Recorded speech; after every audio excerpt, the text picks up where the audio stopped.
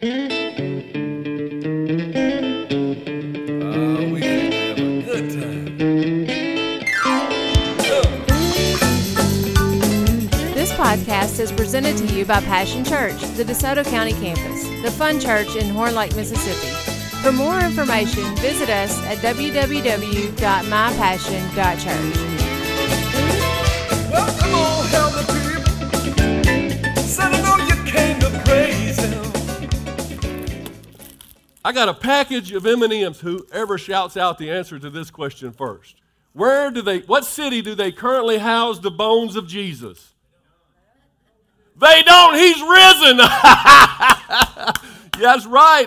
His bones are not in the ground. He is alive. Hallelujah. Somebody might as well shout with me today, because I'm not going to shout by myself. I'll go down the street to the Baptist church if I have to. Oh, he did it. He did it. He is alive and well. And because he lives, I can tell you right now, I can't put up with this. Well, some of you are thinking, who is this guy? I'm the pastor. I'm sorry. I'm Pastor Guy Sheffield. I am so glad that you came to celebrate Resurrection Sunday with us, because we have a good time here. We celebrate. We got reason to celebrate in this church, man. We're a warm, fun-loving family, and we're glad that you came to be with us on this Resurrection Sunday. Let me pray. Calm myself down so we can get on with this. Father God, I thank you for every life represented here in these purple seats today. I thank you for the love that went into inviting these people, the love that went into you creating these people, the love that has chased these people down, myself included. Each one of us, you have chased us down with your love. I thank you so much for giving us a reset in life. I thank you that you're going to speak to us today, and we're going to have ears to hear, and our hearts are going to receive, and we're not going to leave the same as we came in this morning. I know it, because I can sense your presence, and where the presence of the Lord is, there's fullness of joy, and people in here need joy. People in here are downtrodden, they need peace. Father, minister to us today. Let me be your mouthpiece. Use me as you see fit. Let us relax. Everybody just take a deep breath of that Easter air, that resurrection that Jesus has provided for our lungs. That peace. Thank you, Jesus, for your peace and for your joy. Let it flow here today. May your name be lifted up. And it's in your name I pray. Amen. So I guess you came to hear a resurrection story this morning, huh? Well, you came to the right place. We're not going to preach about little furry bunnies or fertility eggs or none of that stuff. We're going to talk about something that really happened. We're going to talk about something that really took place, an actual event. We've been in a series, and this will be the grand finale of the series. It's called Locating Me, where we've been looking at the actual people who were there in Jerusalem on Passover week. You know, we call Passion Week. For Jesus' arrival, his death, burial, and resurrection. The real people who were there to witness it, that were there with Jesus, that they're opposed to Jesus, wherever they were at, they were real people, and we've been identifying some of them, and we've been saying, where can I locate me in their life? You know, seeing how they acted and thinking, well, how come they acted that way? Trying to see things from their perspective. And we can see why people do the things they do, and that's what the Bible was given to us for, so we can locate me, right? So are you ready to locate me today? Somebody's like, I'm not sure. I don't know if I want to find me. Well, just relax. God's got it all under control. We'll start with Jesus riding into Jerusalem on a donkey. Can you imagine that? Say God on a donkey. Stop and think about that for a minute. The thing I see about this story is just so amazing. It just gets better and better. It's like you can't make this stuff up. God on a donkey. That's amazing to me. I mean, I used to ride a donkey. I used to drive something what I considered like a donkey. My first car was a putrid green Datsun B210, a 1977 model. Does anybody even remember Datsun? I think they went out of business or got sold out or whatever. But anyway, my Datsun had some interesting upgrades, I would say.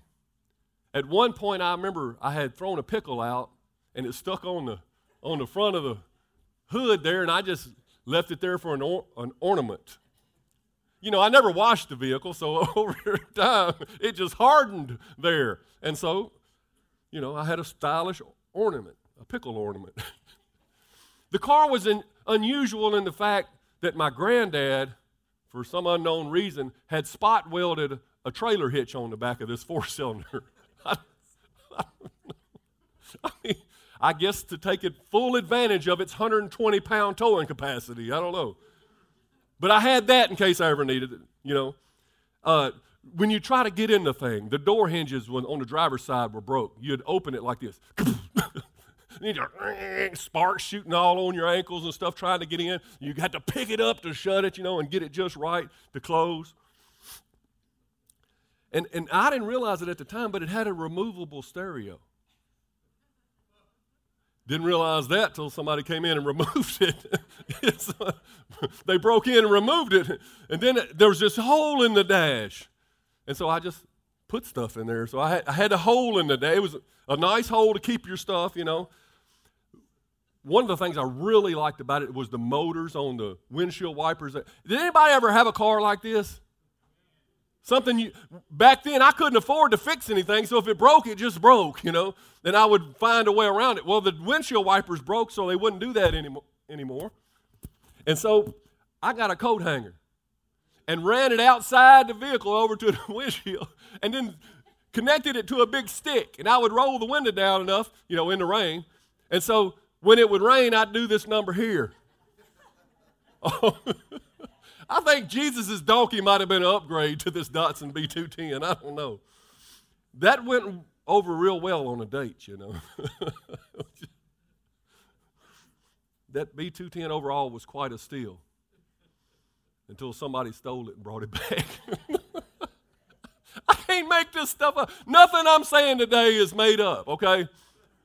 Somebody stole my Datsun B210 out of the parking lot, and I was like, good. And what made me mad is 2 days later, they brought it back. And it's in the parking lot again. I'm like, come on, guys. Help me out here. Anyway, I say all that about this crazy car to tell you, one day I was driving down the interstate in Memphis, and a big old squall come up. I could see the storm coming. And soon, I didn't know any better. I was getting my channel locks out, trying to roll the window down so I could get my stick, ready. So the wind started blowing me all over the road. I'm too dumb to stop. I'm trying to drive through it and do this number here, and I'm going all over the road. And all of a sudden, blam! But we'll get to that in a little while. We got to get on with our message. We'll finish that story in a minute. But what's more amazing is God rides into town on a donkey. Y'all understand Jesus is God, right? Y'all gonna have to help me. In real life, men and women, boys and girls, they're lining the road. They're so excited. They're throwing the coats down, palm leaves, and these are people with mortgages, just like you and me, just regular average people. They're excited. They got donkey payments themselves, And so, but they're excited. What if? What if this is the Messiah? And hope is rising. Excitement is rising up on the inside of them. They had heard about this Jesus. And they're excited, so they throw their stuff down, and they're thinking, what if God really does care about this dirt ball we call earth? Oh, he cares. Luke 19:41 says, but as Jesus came closer to Jerusalem and saw the city ahead, he began to weep. Look at your neighbor, say, God crying. God's riding on a donkey, and God's crying. It says, how I wish today that you, of all people, my people, would understand the way to peace. I think he would say the same thing to you here today. of all people, I just wish you guys would understand the way to peace. How many understands you got to have some peace in this crazy world? A lot of you, probably all of you, are here today because you're looking for some kind of peace in this place. And Jesus is saying, I wish you would understand the way. And he's weeping over Jerusalem. Well, it didn't take long for the adoration of this fickle crowd. You know how fickle a crowd can be, to turn cold. So Jesus, he spends the first half of the week, he's reasoning with unreasonable people. How many knows what that's like? They're like, show us a miracle, keep us entertained. Maybe some of you came here today saying, that pastor better show me a miracle. He better keep us entertained today. Well, I'll do my best, but it'll be Jesus through me, all right? But Jesus ain't all about that.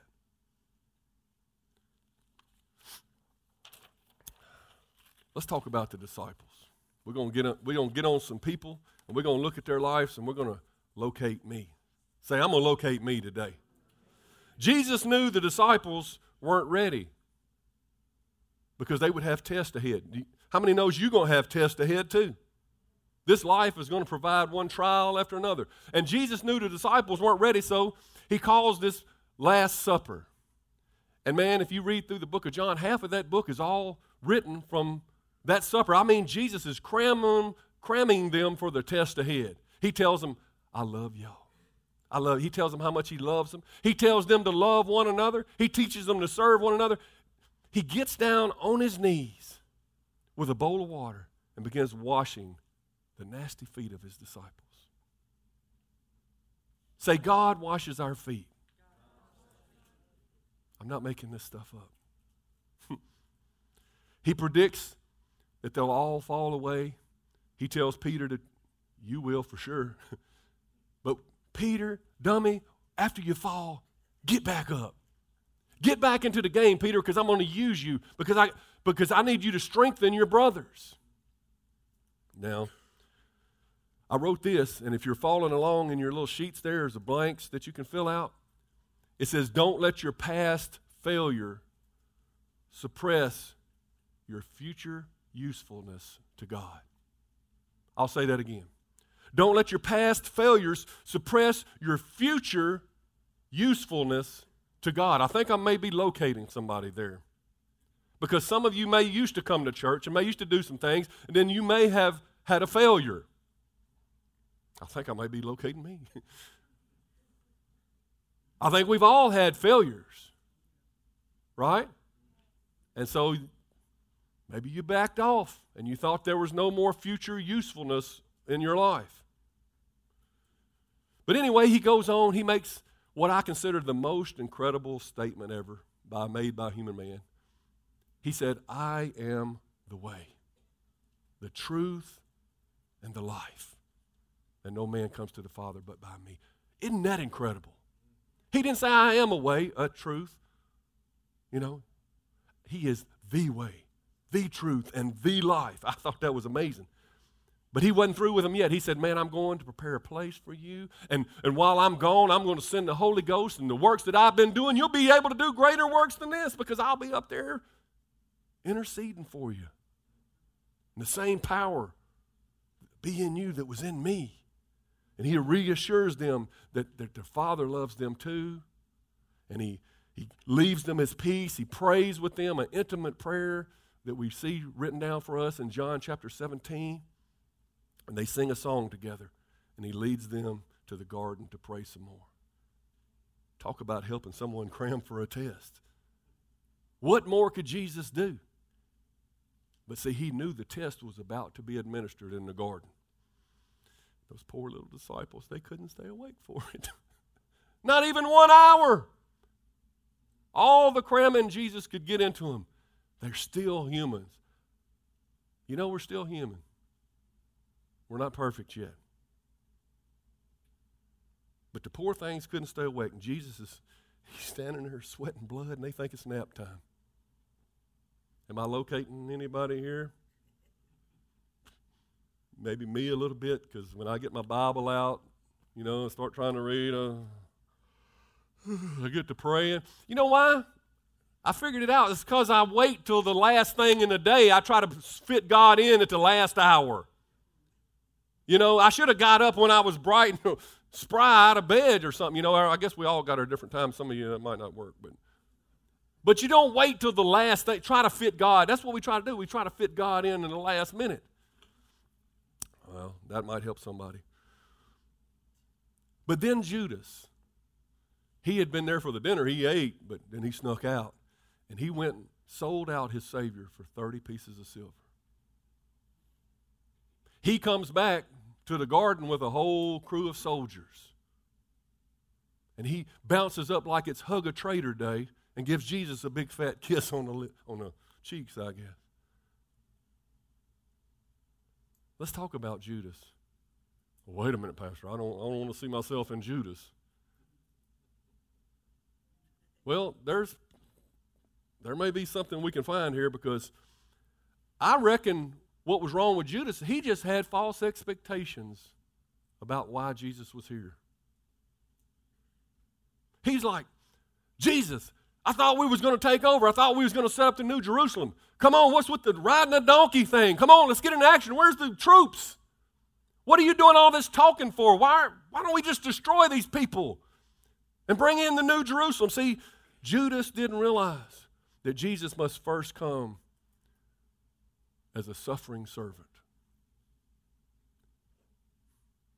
We get false expectations about what Jesus is doing, but God always works on the inside first. He does things in the spiritual realm, and they work their way to the outside, but they first begin on the inside. He didn't realize that if he just brought in the New Jerusalem right there, there wouldn't be nobody to populate it, because there wasn't nobody worthy to be in it. So Jesus was dealing with the heart of man before he got to a place where he could bring in the New Jerusalem. Does that make any sense? Say amen. Y'all ain't helping me very good today. Let me ask you a question. Were you given false expectations about your Christianity? Because, see, that's why a lot of people betray Jesus. They say, well, it didn't turn out the way I thought it should have been. Were you promised a trouble-free life? Divine health and prosperity if you just say this the right way and you believe hard enough? So many people have been hurt by a false gospel. They were told these things, and then somebody died. They were told these things. They lost their job. They went bankrupt, and they're like, this ain't supposed to happen. I'm a Christian now. But Jesus told us in this life, we'll have persecutions, we'll have trials, tribulations. That's a condition called earth. That's where we're at right now. He just said, I'll be with you through those things, and I will give you the ultimate victory. Am I locating anybody yet? Because I've been through that. I felt the sting of what my expectations were about Jesus, and they didn't come true, and I got mad at God, and I shouted at God. I'm just being real with you. This ain't supposed to happen, God. The Bible says this and this, and my understanding didn't understand that God must work in the spiritual realm first. And I wanted my heaven now. Look at your neighbor and say, this ain't heaven yet. Come on, do it like you mean it. This ain't heaven yet. This ain't it. But there is a day coming. There is a day coming when all the books will be settled. Go ahead and get that in your mind. We want our treasure now. Judas wanted his treasure now. So do we. But this ain't heaven yet. Now I'm going to make a crazy statement, as if the things I said before hadn't been crazy. The stupidest thing Judas ever did was not to betray Jesus. It was not that he betrayed Jesus. That wasn't his biggest mistake. What? That's what he's known for. But the stupidest thing he did was he wouldn't repent after he did it. He wouldn't repent. We've all betrayed Jesus. Peter betrayed Jesus. He denied him 3 times on the same day. But even old hard-headed Peter had enough sense to come back and repent. And God was able to use his life, had future usefulness for Peter, right? Peter went on to be the pillar of the church, did great things. Some of you, am I locating anybody? Might be a little painful to locate yourself. So Jesus, well, let me say this. Judas didn't recognize the immensity of God's grace and forgiveness. It's immense. His mercy is new every day. He's on your side if you'll just come to him and stop running from him. So Jesus is brought before the Pharisees. And the religious are always trying to kill Jesus. I've said it and I'll say it again. The religious are always trying to kill Jesus.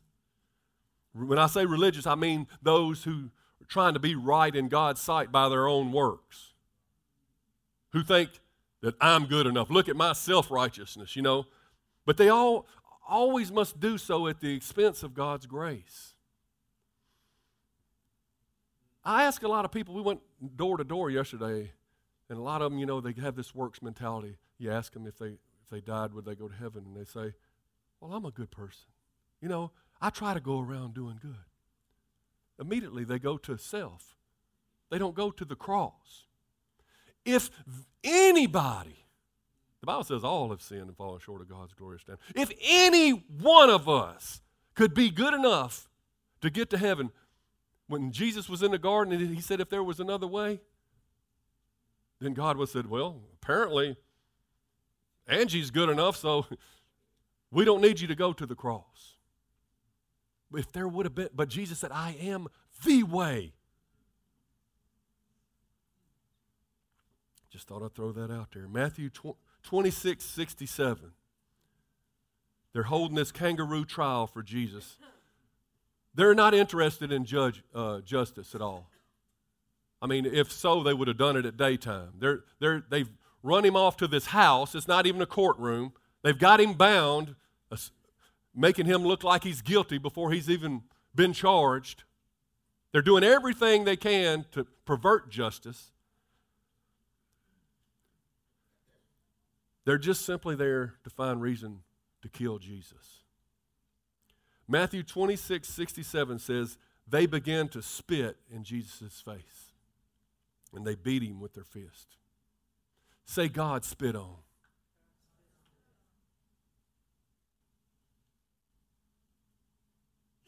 And some slapped him, jeering. Prophesy to us, you Messiah. Who hit you that time? What is so amazing about this is these were the religious people. These were the people claiming to speak for God, claiming to love God. And they're treating Jesus like this. The fact that they would treat anybody like this as people who claim to speak for God is amazing. Why such hatred? Why did they have such contempt? Because they were jealous. They were jealous. Because the self-righteous, the religious, they always say, hey, look at me. Don't look at Jesus, look at me. He's good and all, and we're pretending to like him, but really it's about me. See how good I'm doing? All those people got saved, that was me. Look at all the notches on my belt, John the Baptist had it right when he said, I must decrease. He must increase. That's the way it's supposed to be. Your estimation of self's got to go down. Your estimation of Jesus has got to go up. It's called humility. I don't know about you, but ever since I've been born again, he is working in that. I must have been the most prideful person in the world because he hammers me over and over. Life is day-to-day instruction in humility. And when you see the things that God went through, it's like, if he could humble himself like that, man, shouldn't I also humble myself? People with the religious spirit believe the opposite of John the Baptist. They think I must increase. Are we locating anybody? Somebody's honest. That's good because I locate me in that. Really. I locate me sometimes trying to take credit for stuff. God, you see how good that was? I'll be going to God saying, God, we did good, didn't we? I did good. I must decrease. So they have this kangaroo trial, and when they get through, how are we going to get him killed? Okay, we got him condemned now. How are we going to get him killed? That's a Mississippi word, killed. So they bring him to Pontius Pilate, the Roman governor. Let's talk about Pilate. He was a career man. He was under great pressure from his job. Man, he was consumed with the rat race. Schedules, time, court dates, this, that. Am I locating anybody? I know I am. Don't even raise your hand. I know what time we live in. What is amazing about this story is a man, Pilate, was to be the judge of the universe. Wow. How would you like that responsibility? And he knew Jesus was innocent. If you read the story, he says over and over, I found this man innocent. Well, why didn't he strike the gavel down and say it's done? But he wouldn't do it. He was a people pleaser. He couldn't make the call.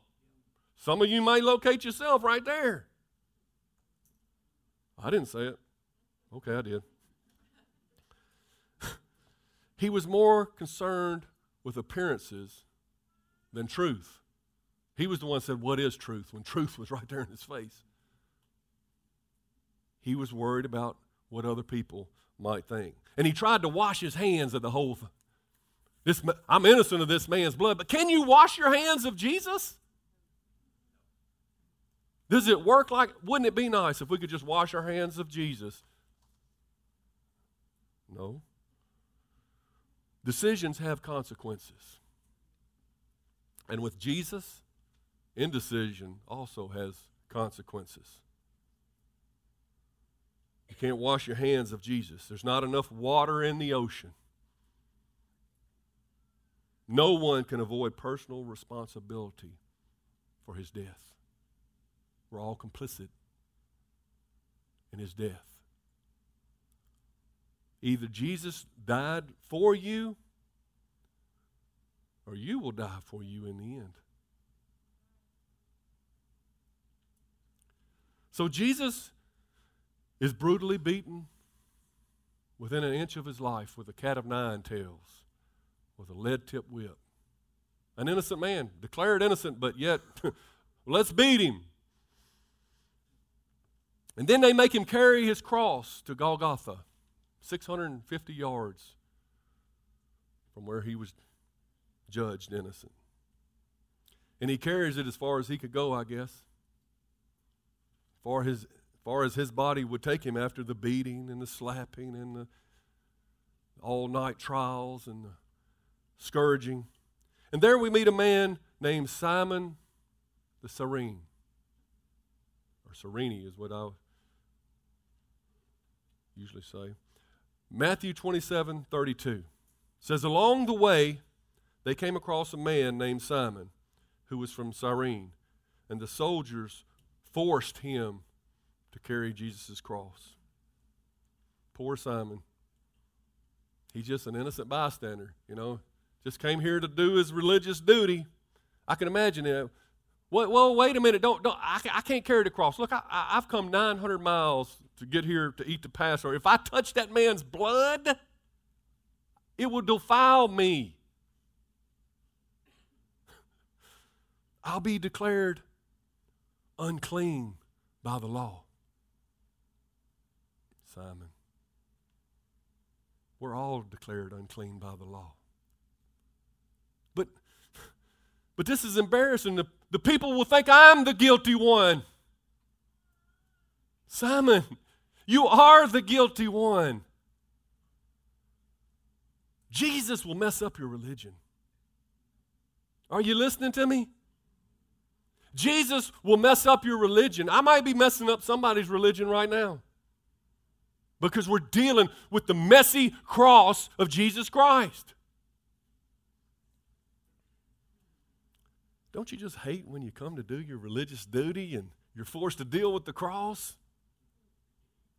Man, can't we just recite the Lord's Prayer and light a few candles and say kumbaya and get out of here? I mean, I got work to do. I got places to be. You know, I've already given up a whole hour on Sunday of my life.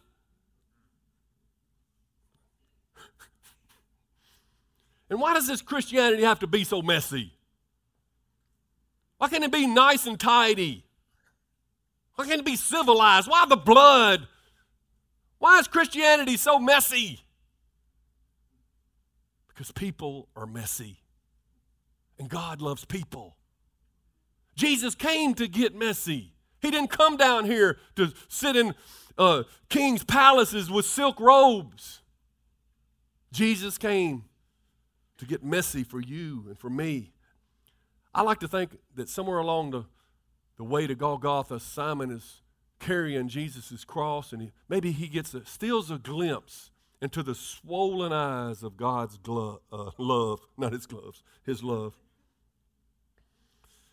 And I like to think maybe he quietly slipped from the clutches of a dusty old religion into the arms of grace.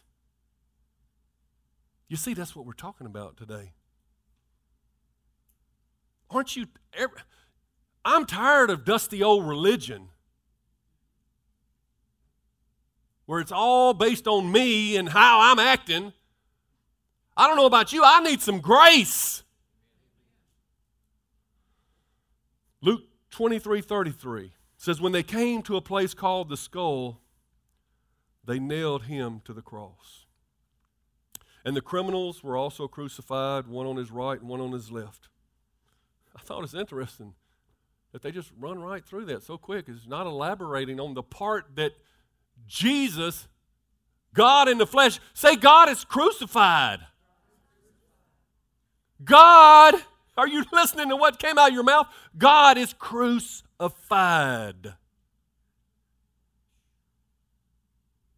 God is crucified.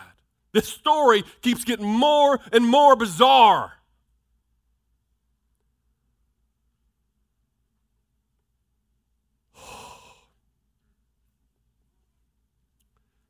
Anyway, if I'd have wrote the Bible, I'd have had 2 or 3 chapters on the part where they're nailing him and how it felt. But no, they nailed him to a cross, and then there was 2 thieves with him. And those 2 thieves, you see, they're receiving their just reward. They're receiving what they are due. And they're about to bust hell wide open. Even though they're paying for their sins here on the earth, they've got a bigger debt to pay that they can't pay. And both of them are railing on Jesus. Man, can you imagine how cocky people are? That they would live that lifestyle and rail on Jesus. I hope I'm not locating anybody in here. But somewhere along the line, one of them started to soften. I don't know, maybe he got a glimpse into those loving eyes. Just being near Jesus. Maybe it brought peace even in the midst of his pain and suffering. Jesus has a way of doing that.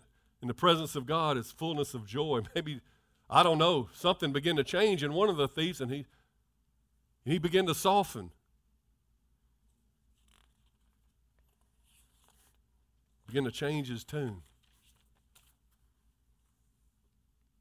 And that's all it took to change his destination. Wow. Just stop railing on the man.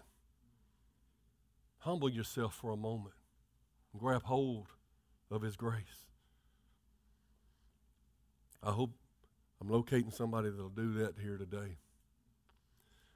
You know, Jesus has a way of getting to the heart of what's in us. Turn to Hebrews chapter 4. Hebrews chapter 4 and verse 12. Jesus has a way getting to the heart.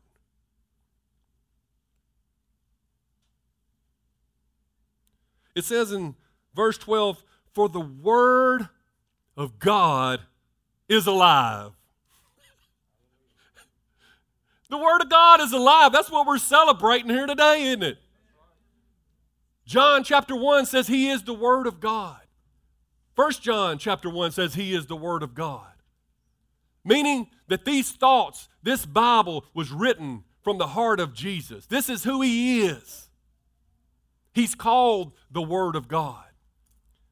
And it says the Word of God is alive and powerful. It's sharper than the sharpest two-edged sword, cutting between soul and spirit, between joint and marrow, between lies and truth. I just threw that in. Between our garbage and our possibility. I just threw that in. Just coming to me. Man, he'll get down in there. It exposes our innermost thoughts and desires. What? I thought I hid that from God. I've been walking in the darkness. He can't see me there. It says nothing in all creation is hidden from God. Everything is naked and exposed before his eyes. And he is the one to whom we are accountable. Oh.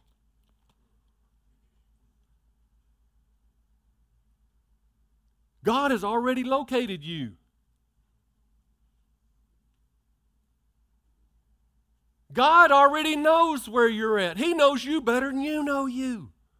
We're here trying to locate ourselves. God's like, I already knew that. He knows your innermost thoughts. And we think we're hiding from God. We better not try to hide from the one we're accountable to.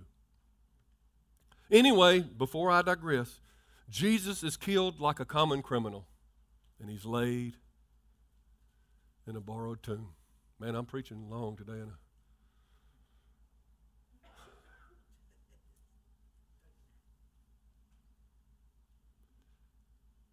Jesus gives up the ghost. He said, it is finished. He's been killed like a common criminal, and they laid him in a borrowed tomb. And people go their way. What do we do now? I guess we'll go home. They disperse. These people that were so full of hope. Blessed is he who comes in the name of the Lord. Now they're like, hope crushed. It's been snuffed out again.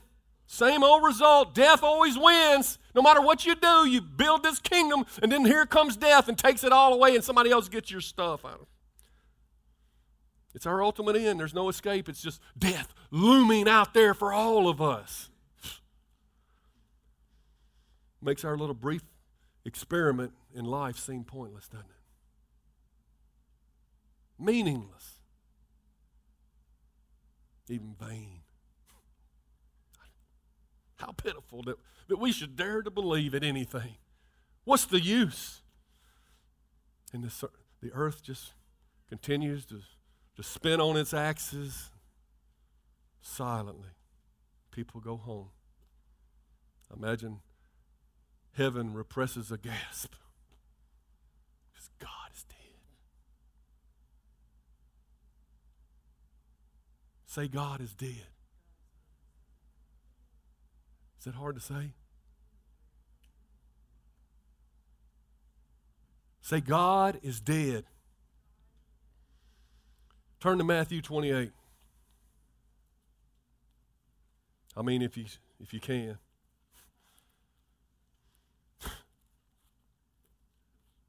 I mean, what's the use? But we'll go there.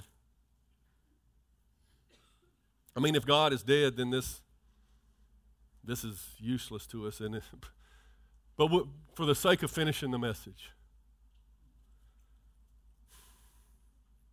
verse 1 says, early Early on Sunday morning. As a new day was dawning.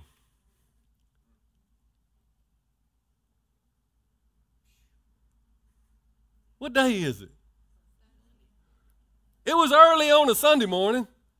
A new day was dawning. Mary Magdalene and the other Mary went out to visit the tomb, and suddenly there was a great earthquake.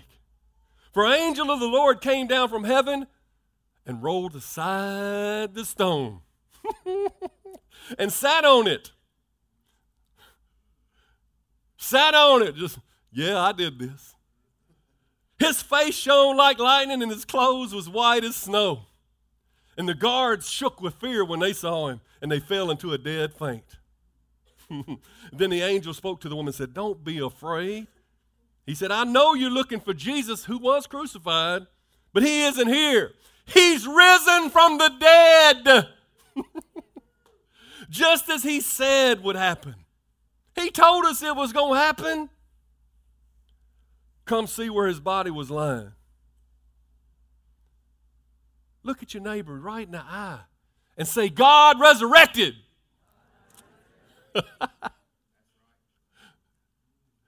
I'm sorry I got down for a minute. I'm sorry I started thinking like the world for a minute. I forgot who I am in Christ. I forgot chapter 28. I forgot that wasn't the end of the story. Come and see where his body was lying, and now go quickly and tell his disciples that he has risen from the dead. And he is going ahead of you to Galilee, and you'll see him here. Remember what I told you. It was good news to them back then. Can you imagine how they felt when they saw Jesus? They'd been walking with the man.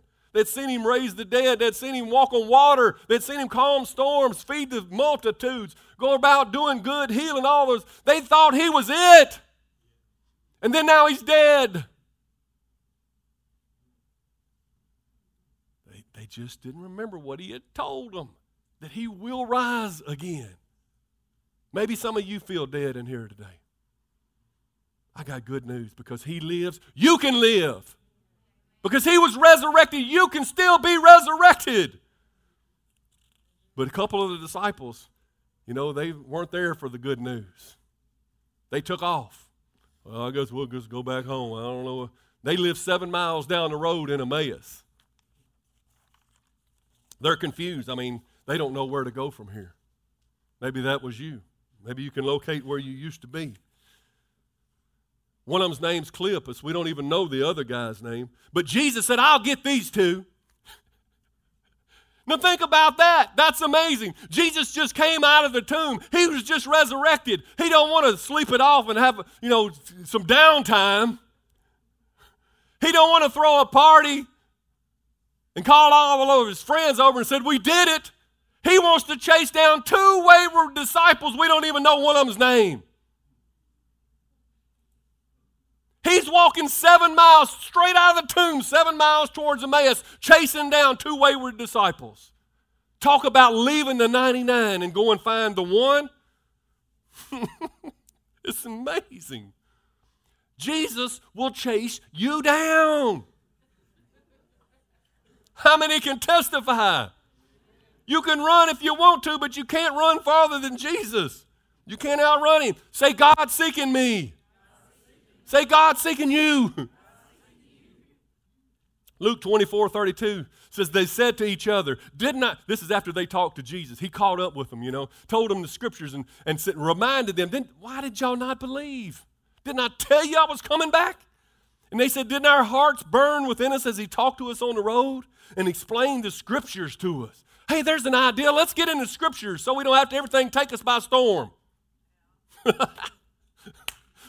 And within the hour, they were on their way back to Jerusalem. They ate that meal and they got their stuff together and said, "Let's go back.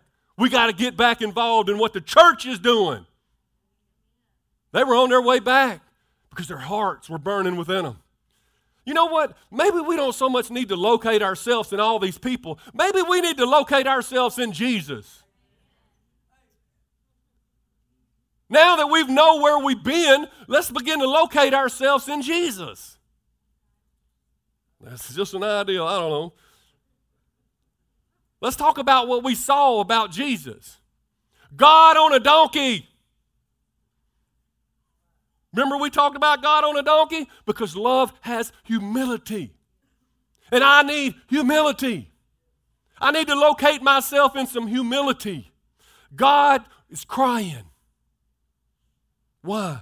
Because love is emotional about messy people. Maybe I need to be more emotional about messy people, not just think about myself all the time. God washing our feet. Why? Because love serves. Are you serving God in some capacity? God spit on. Why? Because love is willing to suffer injustice. It'll take the hit because it's the bigger person. It'll protect somebody else at the expense of itself. God crucified.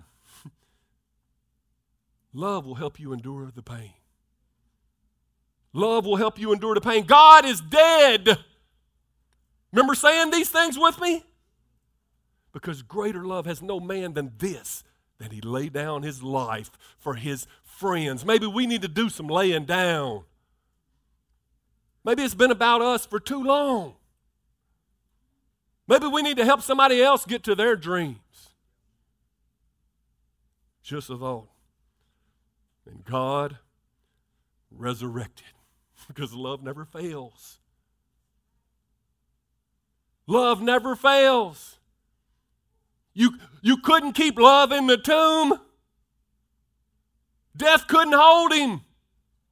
Love never fails. In whatever situation you're going through in your life, wherever you're at, the answer to you is follow after love. What would love tell you to do?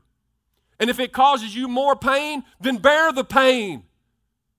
Because you're following after love. And you know in the end you're saving up treasures in heaven, not on earth where moth and rust and thieves break in and steal. I'm preaching better than y'all are saying amen. And God seeking you. Because God knows your name. We're not told the other guy's name, but God knows your name. I can guarantee you. Stop walking the road to Emmaus. Stop walking away. You know full well what happened back there on that cross. Some of you have been hearing this message for years and you're still walking away confused. Don't act like your heart's not burning within you. You can hear this message about Jesus' love and the extravagance of it and the things that he endured and the craziness of it all for us. And your heart not burn within you. Dare to believe in life again. Don't let the busyness of during the week cause your joy to wane. We have to stir ourselves up.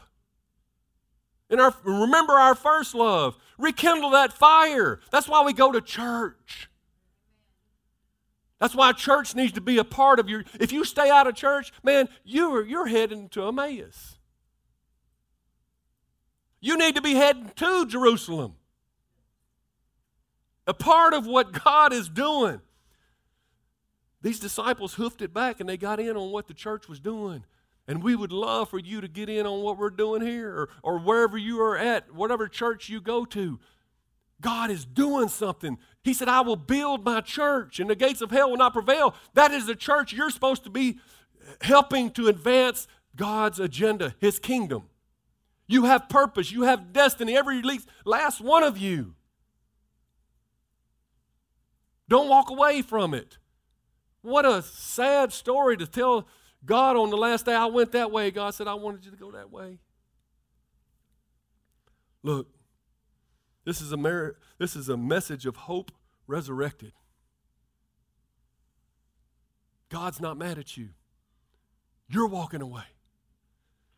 Death has been defeated and purpose can be restored.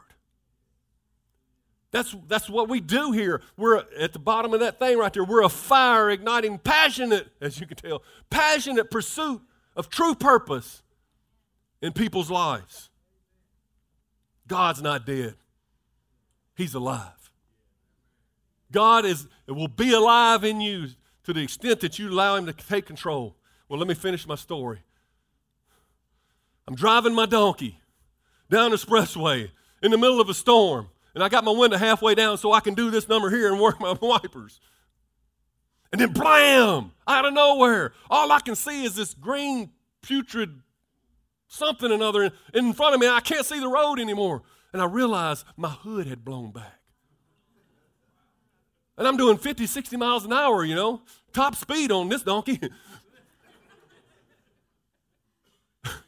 And I can't see anything. And I'm trying to look out, and I saw some little vents down where there was vents in the hood, and I could see through those, and I was able to safely pull it over to the side of the road. And I get out in this stinging rain, and I go and I'm looking, and sure enough, the hood is just bent back over the top of the car. And I'm like, what am I going to do? But thankfully, those Datsun engineers were ready for just such a case as this. They had purposely made this hood so thin that I was able to bend it back down by hand.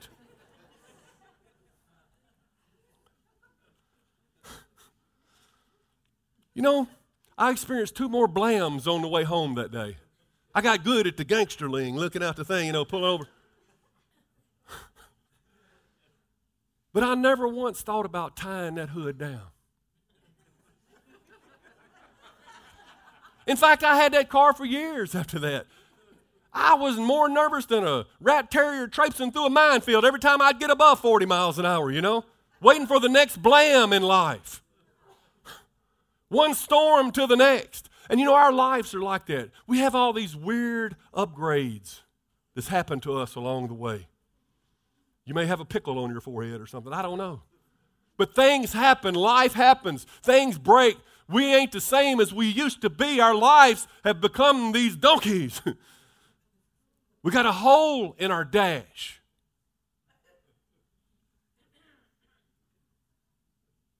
And we're riding from one storm to the next.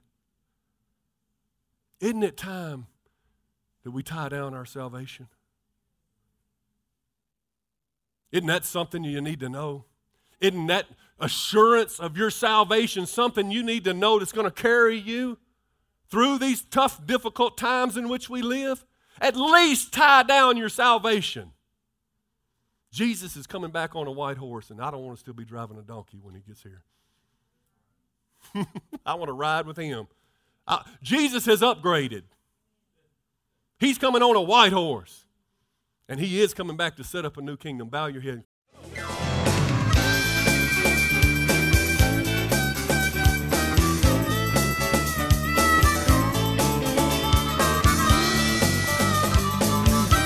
Thanks for listening to the podcast today. We hope you enjoyed it and that it inspires you to live out God's Word. For more information, visit us at www.mypassion.church.